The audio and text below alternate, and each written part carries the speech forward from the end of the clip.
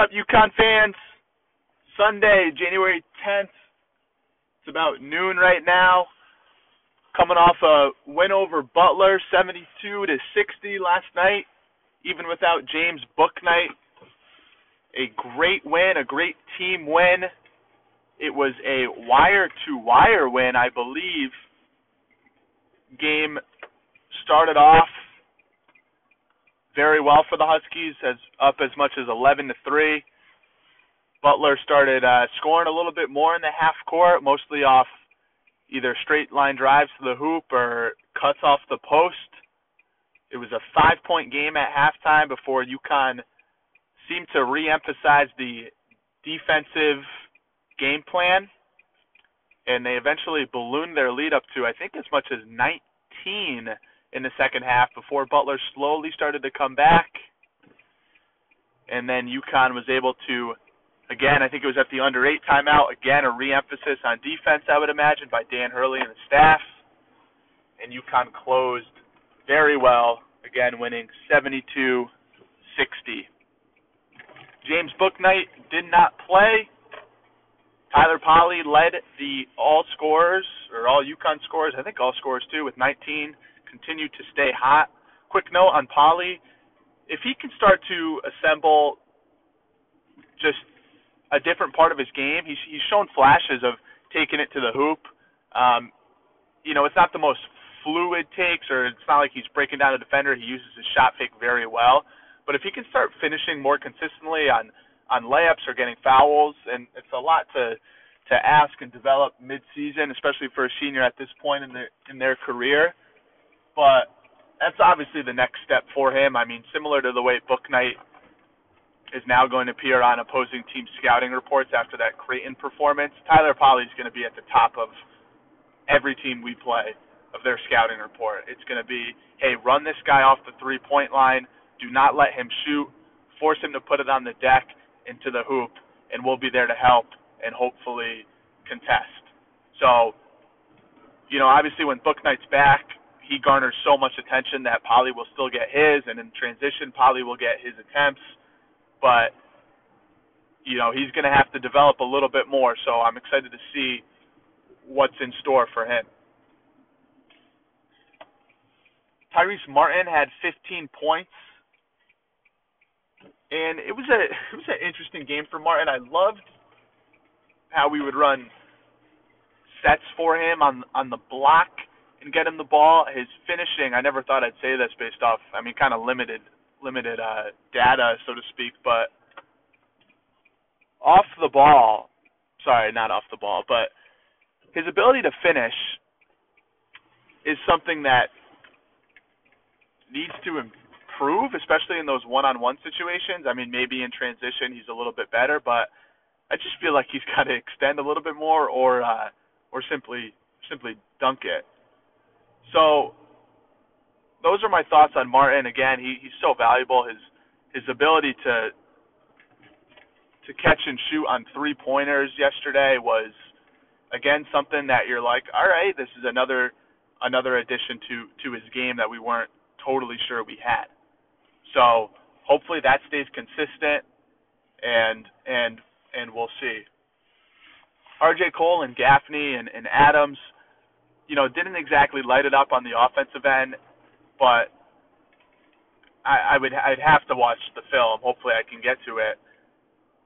But their defense continues just to be really good, and this leads me to a key point. I tweeted out some numbers this morning, but UConn's ability to defend the three-point line is something that's so valuable, especially now in college basketball where teams are shooting a lot of threes. It's where they get a majority of their offense, and they're playing 4 out, 5 out, screener sets, running guys off double screens, elevator screens, anything you can to get open three-pointers.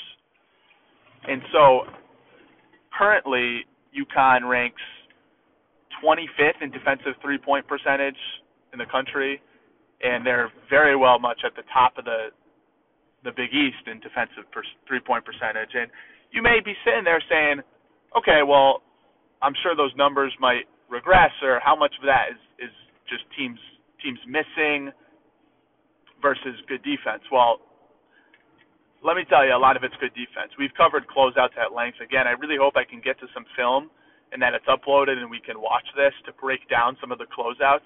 And some of it isn't even closeouts. Some of it is more forcing players like Bolden and Harris, forcing them to catch it 35 feet from the basket, to the point where even if they're able to hit, an NBA 3, they're not going to shoot it from even deeper out.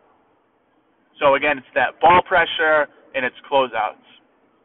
And just looking at some numbers this morning, you look at Marquette, Kobe McCune, Jamal Cain, both 40+% three-point shooters.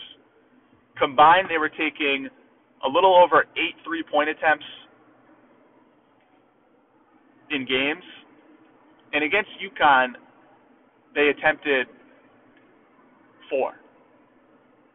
So, well below their average there. Against Butler, Bolden and Harris combining for a little bit more than 10+ 3-point attempts per game, held to just 7 3-point attempts. And one of them happened with 46 seconds left. So you take that out, then that's 6, which is about 4 below their season average in terms of 3-point attempts. So again, there's one thing of teams missing threes. It's another thing if teams' best shooters can't even get 3-point shots off. And UConn and Hurley have done a really good job at that. We even looked back at the Creighton game. I said, hey, let's just take a look at this. And in the Creighton game, Balick and Mahoney, that's his name, were shooting a combined, I can't remember the number off the top of my head, 13, I think a little over 13 combined 3-point attempts on the year heading into that game. They only shot 9 in the UConn game. So again, below the average of attempts. Zagorowski got his attempts 8, but he was 1 for 8, as we've covered it in length. RJ Cole was just phenomenal on him. So that's just a testament to this Dan Hurley defense. Again, you can look at the numbers, just the percentages, the raw percentages, and say, okay, how much of that is just teams missing wide open looks? Well, I'm here to tell you that it's more than that. It is the UConn defense having an attention, the UConn coaches having an attention to detail in the scouting report, hammering home those points. Hey, don't let this guy shoot. Force him to catch it way out. Get high hands, force him to put it on the deck. And then it's the UConn players, specifically right now the backcourt, Brendan Adams, RJ Cole, Jalen Gaffney, Bouknight when he's been playing, even Martin and Polley, when Polley was guarding Kane on Marquette the other day, the attention to detail and the execution by those players is really, really impressive. So just some things to monitor as we go forward. Again, I tweeted this out. Villanova would be the ultimate measuring test, right? They're a 3-point shooting team. That's what they do. And so it'd be interesting to see how much of that could get taken away. So I'm curious to go back on the film, look at our offense a little bit more, and just kind of what happened. It was a very balanced attack. We had, I think, 6 players shoot over 5 times, which is great. Without Bouknight, it allowed to be more of a free-flowing offense where you're not just running sets for him over and over again, which can be good in some cases. And, I thought there were a couple possessions where we were able to execute in those transition opportunities, hitting ahead to Polley off a great defensive stop for a 3. Those are the possessions that I think Hurley wants to see more of. And, again, it's not just turning into a really fast-paced team. It's more, hey, when we get a stop, let's try to turn it into points, especially a Polley 3 or maybe Cole or Gaffney or Bouknight when he's healthy to the basket, or even Martin. So we'll see going forward if that turns into something more. Sanogo, unfortunately, in foul trouble. And actually, Josh Carlton, he's funny. We joke around about him and everything, but like his defense has legit been really good. Like his ability, his hard hedge is improved dramatically. You know, you think he's this awkward guy, but he's improved dramatically, and also his ability just to guard so far away from the hoop, like one-on-one. You know, granted he's going against other front court players, but I just never thought we'd see the day. But he's legitimately been good, and it's really, I'm really happy for him. And then we got to talk about him. We haven't talked about him enough. I have not talked about him enough. I'm sorry. I apologize.